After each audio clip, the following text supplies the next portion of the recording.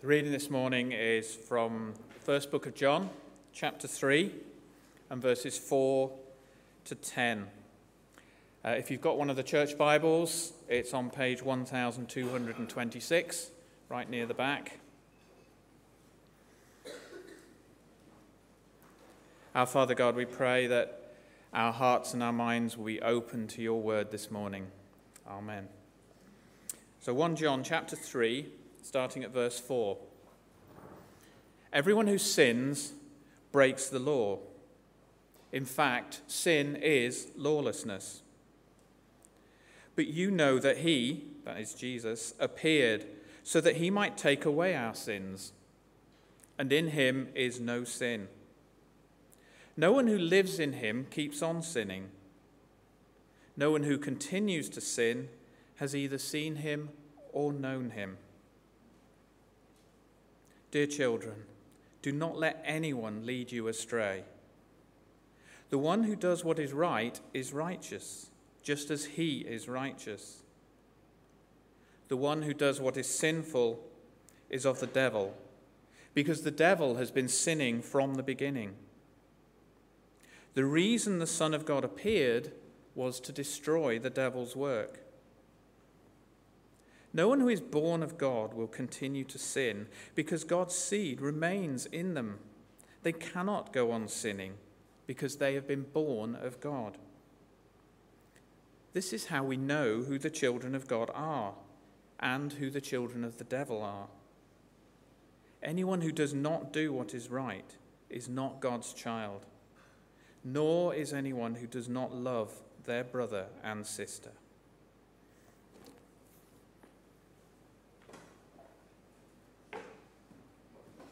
Thanks, Stephen, for reading. Thanks for praying before you read it for understanding as well, because there's lots that's tricky there, isn't there? So I'm just going to pray again as we look at that together. Thank you, Heavenly Father, so much for your word, which speaks truth to us. And we pray today you would open our eyes so that we can see great things in your law. And we pray that in Jesus' name. Amen. My name is Morris. I'm one of the church leaders here. I'll be spending some time opening up that passage to us today. Sorry it says the wrong reference on the screen. That's totally my fault. I said the wrong slide. So not Stephen's fault or anyone at the back, but mine. There is a Twitter feed that I love to follow called Very British Problems. Does anyone else follow Very British Problems? I love Very British Problems. Lots of people in our church aren't British, and it would be a great thing to follow if you want to understand how British people think. We'll give you a great insight into that. So if you have a look at this first slide coming up on the screen, this is what do you do in your spare time? Worry, look at my phone, sleep, make hot drinks, telly, stare into the distance, consider mowing the lawn, ponder the meaning of life, online shopping, regret, social media, waiting for deliveries that never arrive. That's about it. There's a British person's life, summed up in one tweet. But one of the things that Very British Problems is always pointing out is that British people never really seem to be saying what they mean. So this one coming up. We should meet for drinks soon. That would be great. And they never saw each other again. It's us, isn't it? It's like one of the ones I saw, there were so many I could have put in, was someone saying, are you coming out later? And a British person says, maybe. And what they actually mean is, I'd rather be dead. It's true, isn't it? We just don't say what we mean at all. Now, John, who's writing the letter we're looking at today, was a first century Jew, so he definitely wasn't British, but he has some British traits, because he seems at first sight to be saying the opposite of what he means.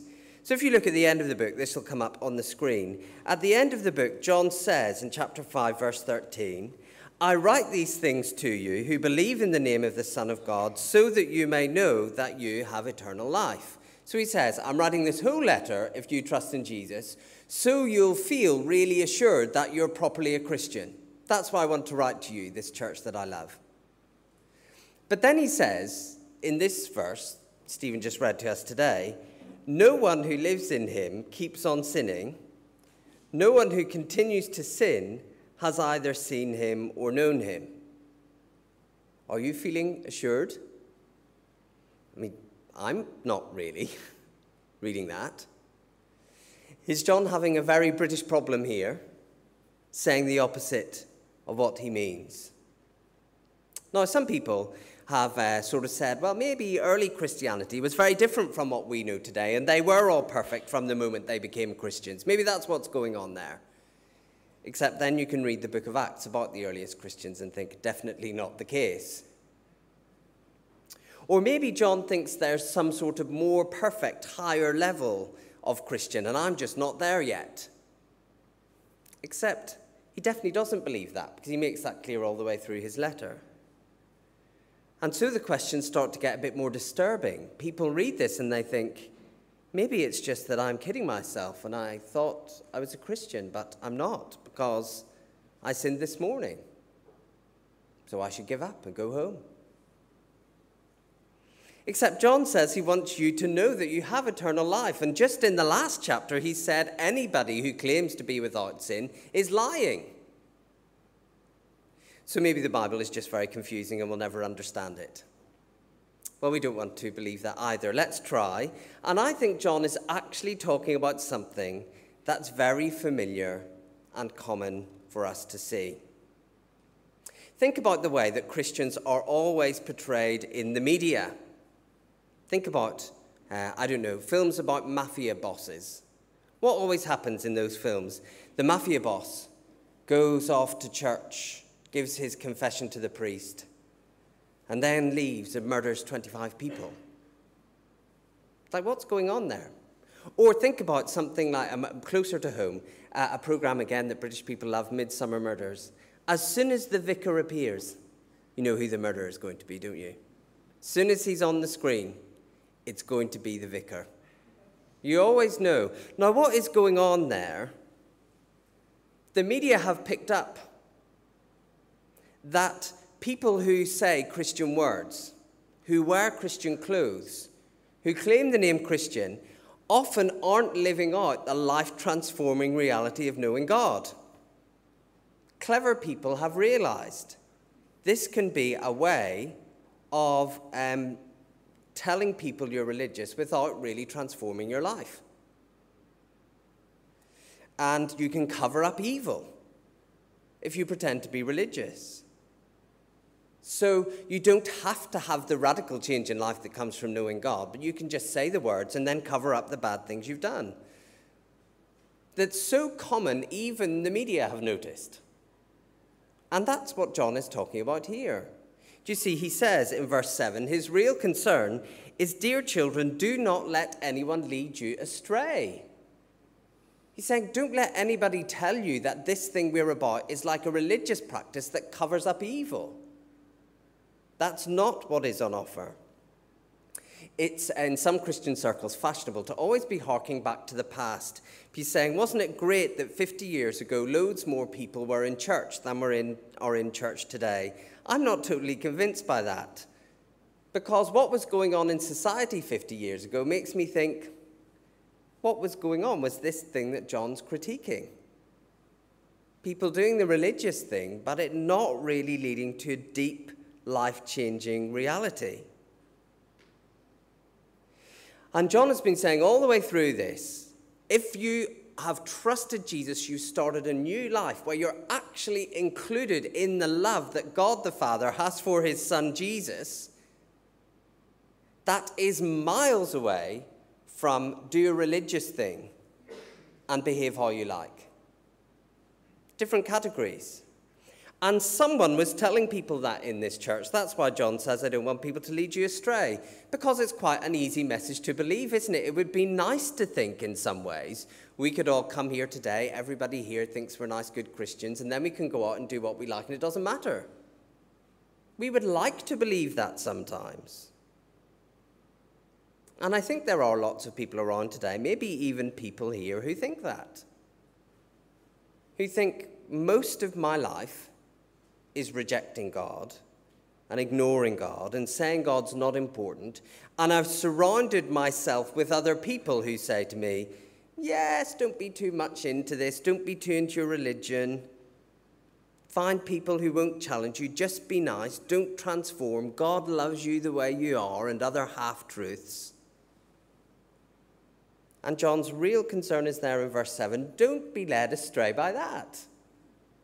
By a social religion, a watered-down version. Don't believe that the God who's brought you to know him the way his son Jesus knows him wants you to stay the way that you are.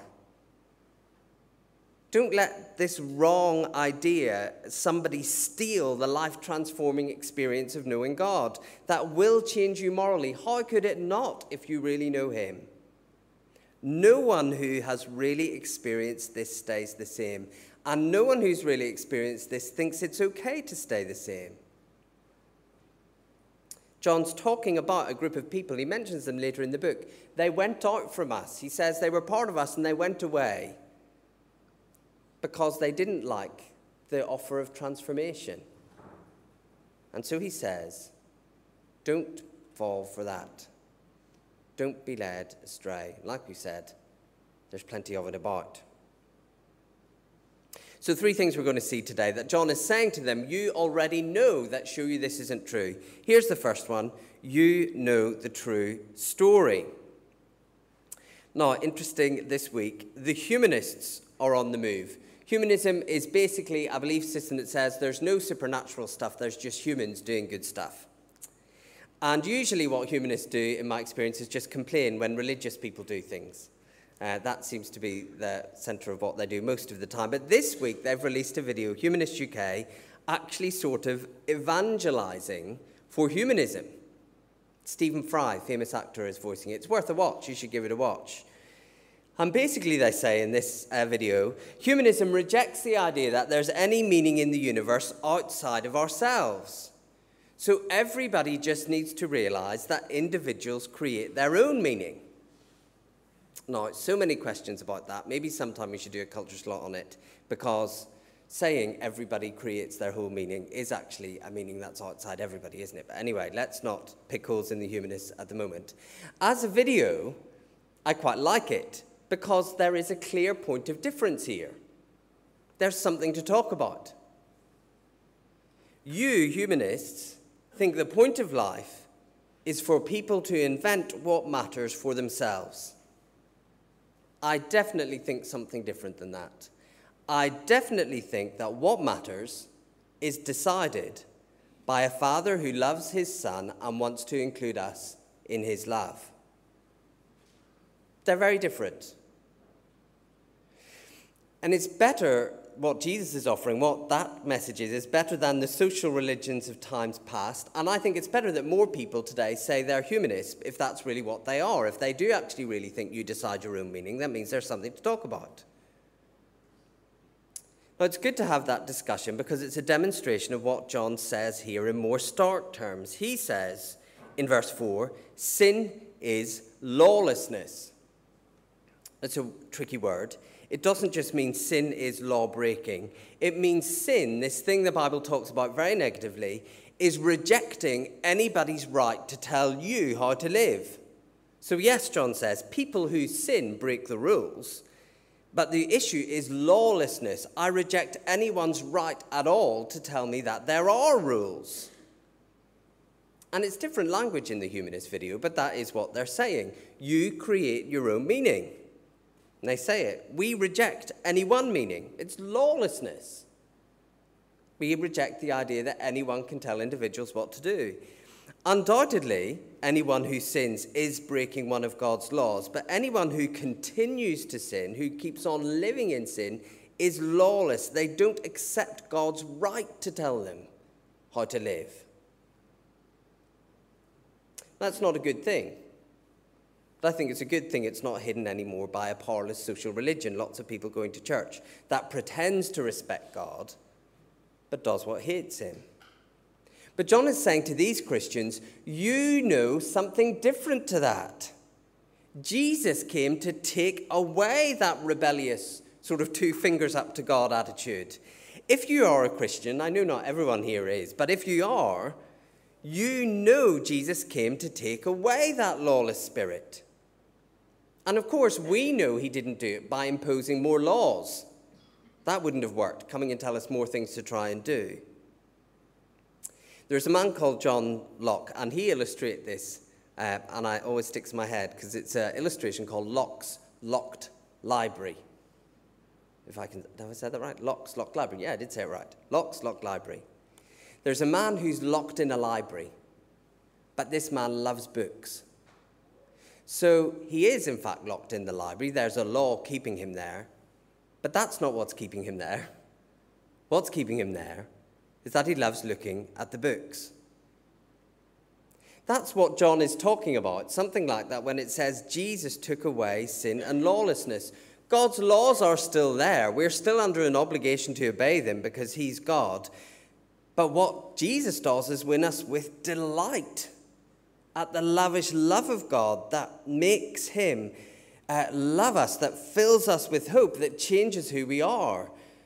So we're not confined now by God says I have to do this. We are changed so we love what God wants us to do.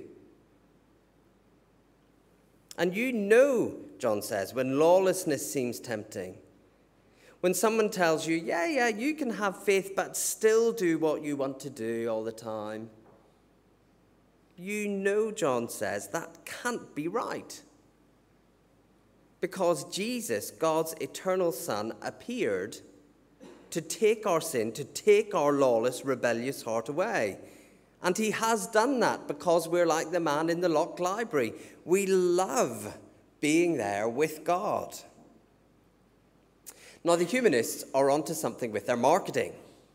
Because in our time, it's pretty cool to be lawless.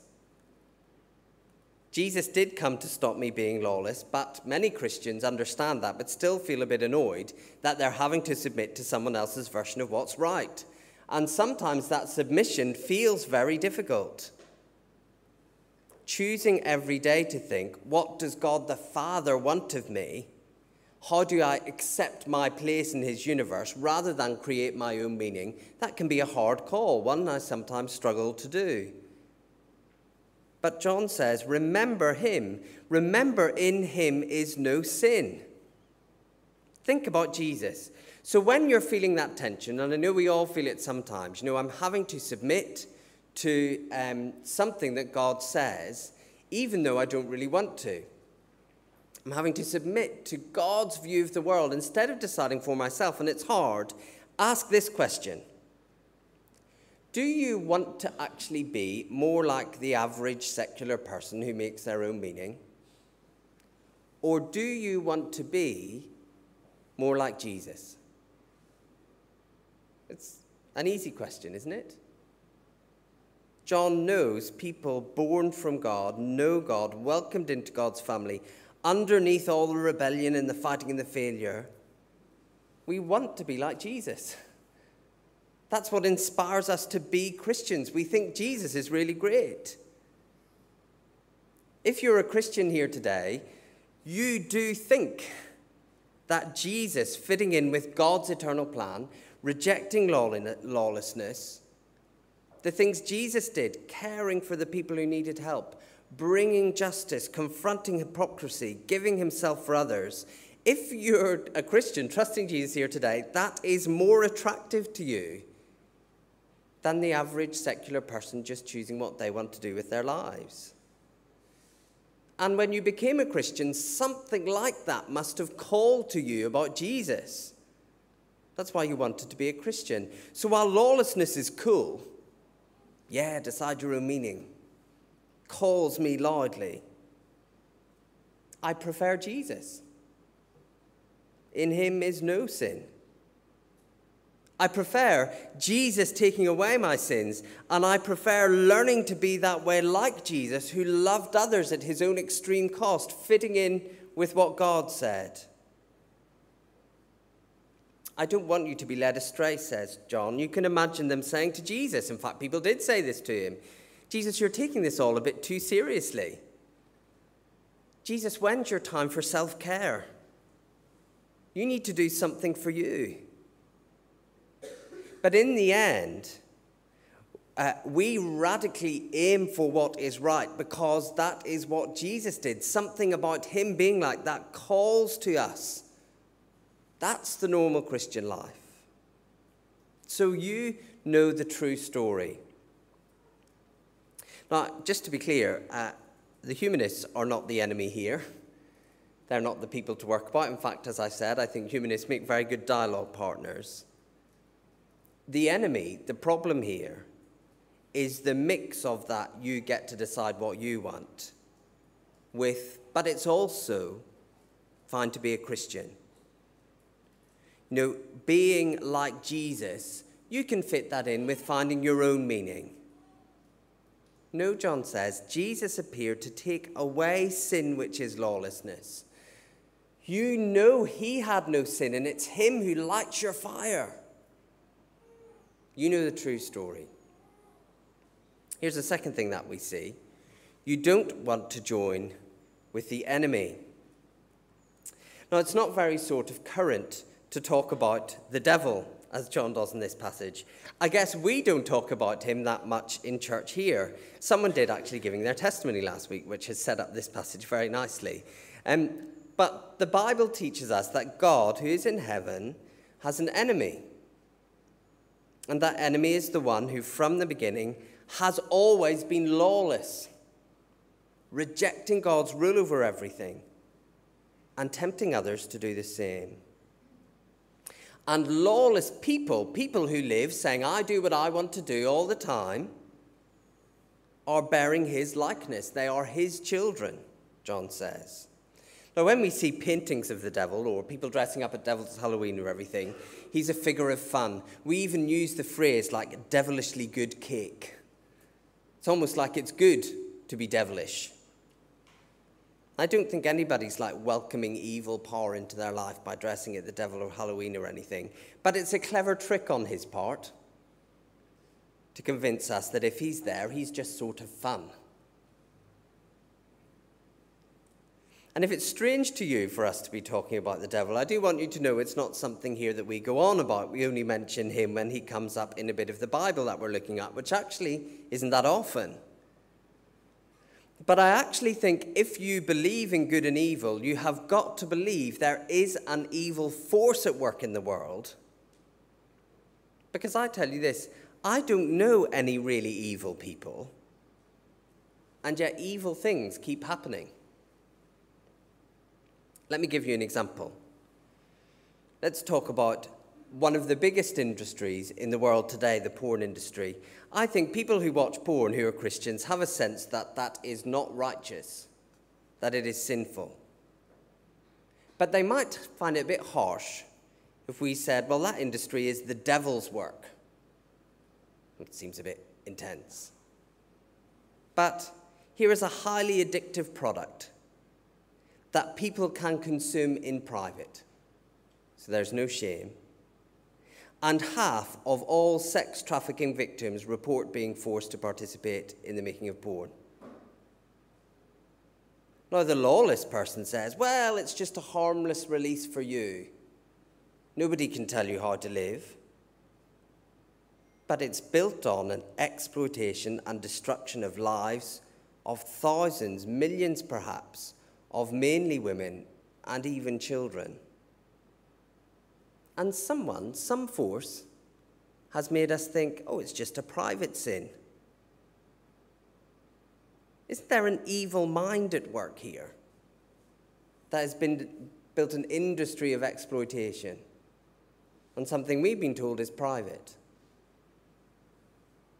Let me give you another example. Let me talk about borders. I don't know whether you realize, but every day, by the way, I am pro-European Union, just for, not campaigning about that for you, but just to be clear about this illustration, I'm not, going all Brexity. I'm not making a point about Brexit. That's also fine to want that too. Anyway, crashing on. A little man from the European Union, a little man in a suit, comes out at a microphone every day to report at a press conference how many of the world's poorest people have died trying to get into the European Union on a boat.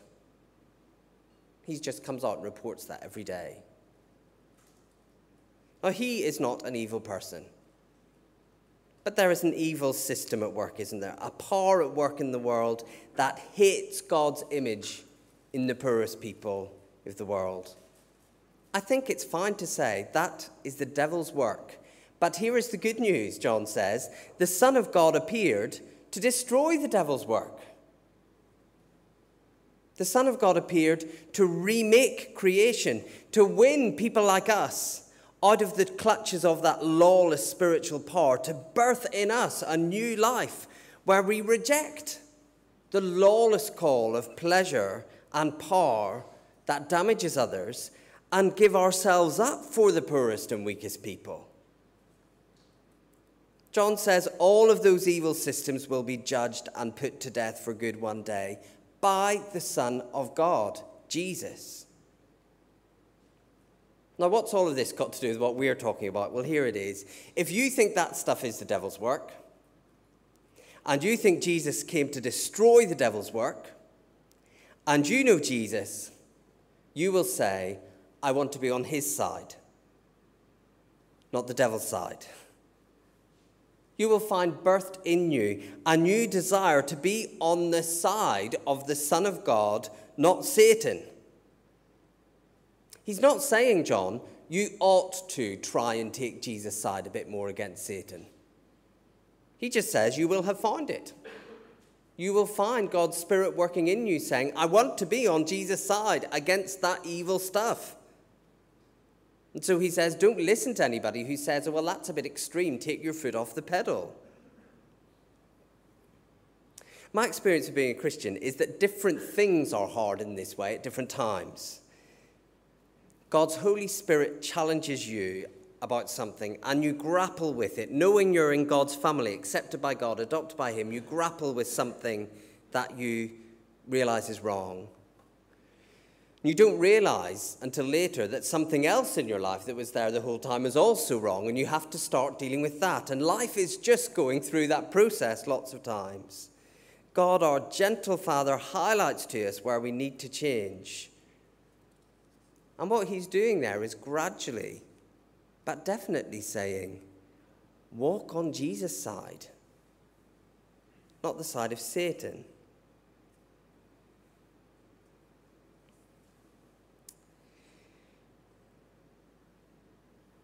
There's a trend, I guess, for people to say that, and I guess this happens to lots of people in our church over time, because our church is fairly young, that seriousness about this, seriousness about only lending your strength to what the Son of God does and taking it away from what he came to destroy, it's just the enthusiasm of youth. As you get older, you'll settle more into more sort of social religion. You'll give your life to all the devilish structures of the world, as John has said, the lust of the eyes and the pride of the life, but just keep going to church. As I've got older, I've even found people telling me that. Don't think about really reflecting God's love in your life. Settle down. There's an industry of Christian books saying to Christians, you need more money. God wants you to be successful. Your selfish desires will be a good guide to what God wants. Well, as a poet once said, no longer lend your strength to that which you wish to be free from. No longer lend your strength to that which you wish to be free from. He says what you'll find if you're a Christian is that you'll look at life differently all the time. Is this something Jesus came to build or to destroy? Is this part of the system he's going to bring down or something that he is going to build forever? Every Christian will build for Jesus, not for Satan. And don't be led astray, John says. The Son of God appeared to destroy the devil's work.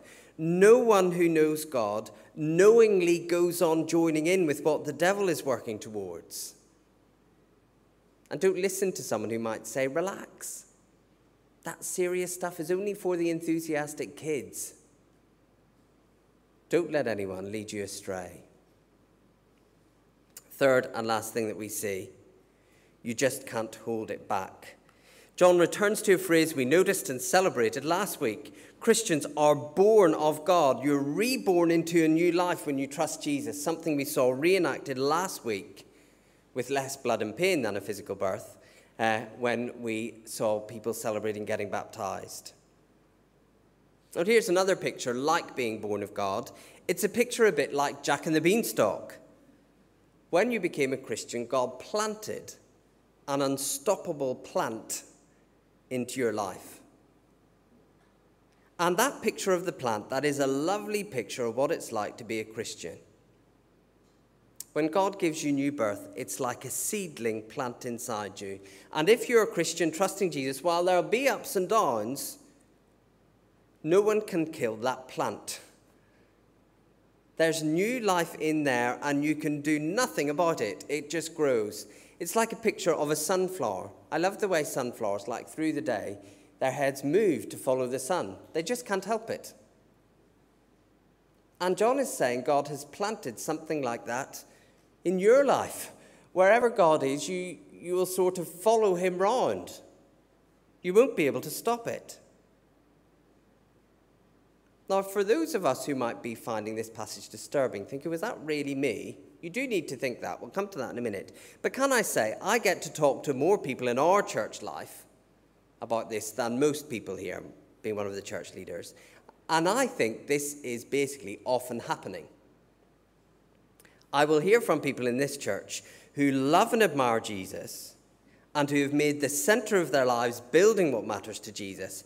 And they do say things like, I didn't really want to do that, but I did. I reject lawlessness. I know I'm in God's family, so I did this difficult thing that wasn't really my first choice. Really, my life could have been better if I ditched that responsibility, but I found out I just couldn't do it because I wanted to honor God. I really wanted to flip out at that person, but I didn't because I really wanted to grow towards Jesus. I just found I can't go on sinning. This plant is just going to grow. Now, it's not perfection immediately. If you know God, in the areas of life, you will be able to see where you're being conformed. You'll be able to see the plant is growing. And you will find, I just can't stop and go back to how I was. This new life just won't be put down and crushed. Now, as an aside, if you really don't know that at all, so if what I am saying to you bears no experience to what you would call your spiritual life, you do need to ask some tricky questions. But do remember 1 John, he said at the beginning, all you need to do is confess your sin, and God is faithful and just and will forgive your sin. So if that's the case, go to God and confess it, and he will start this new life in you. It's easily done. But this is really aimed at people who are saying things to Christians, usually in an attempt to be helpful. The evidence that was what happened in John's church is that people went out and they engaged with the world and they found the actual message that you're adopted into God's family and it should change your life. It's a bit radical and people don't really want to accept it.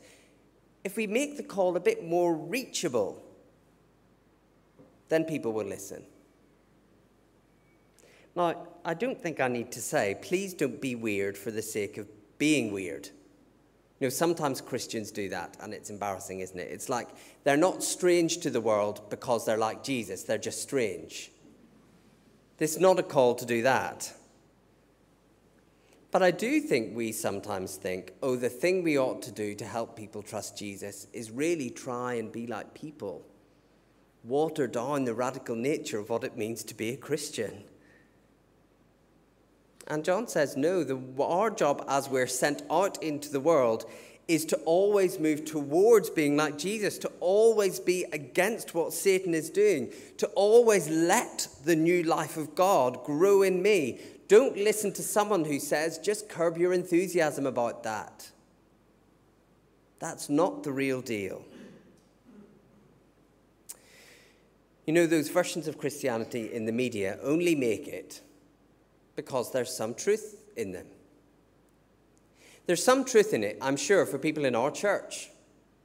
People have used religious forms, words, structures to do evil things to you.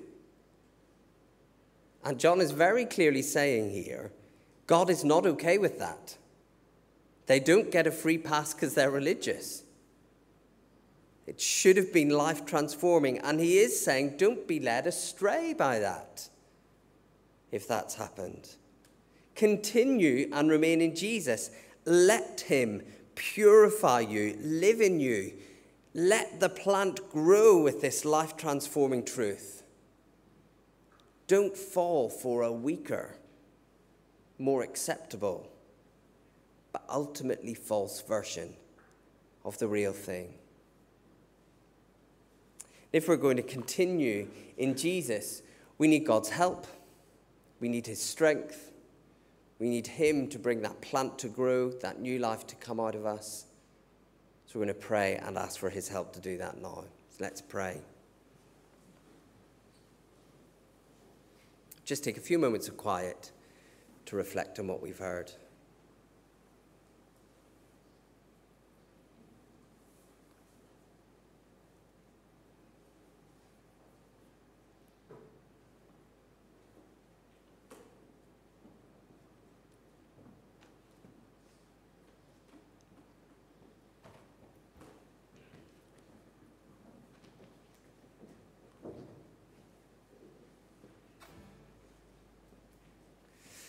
Heavenly Father, please don't let us be led astray.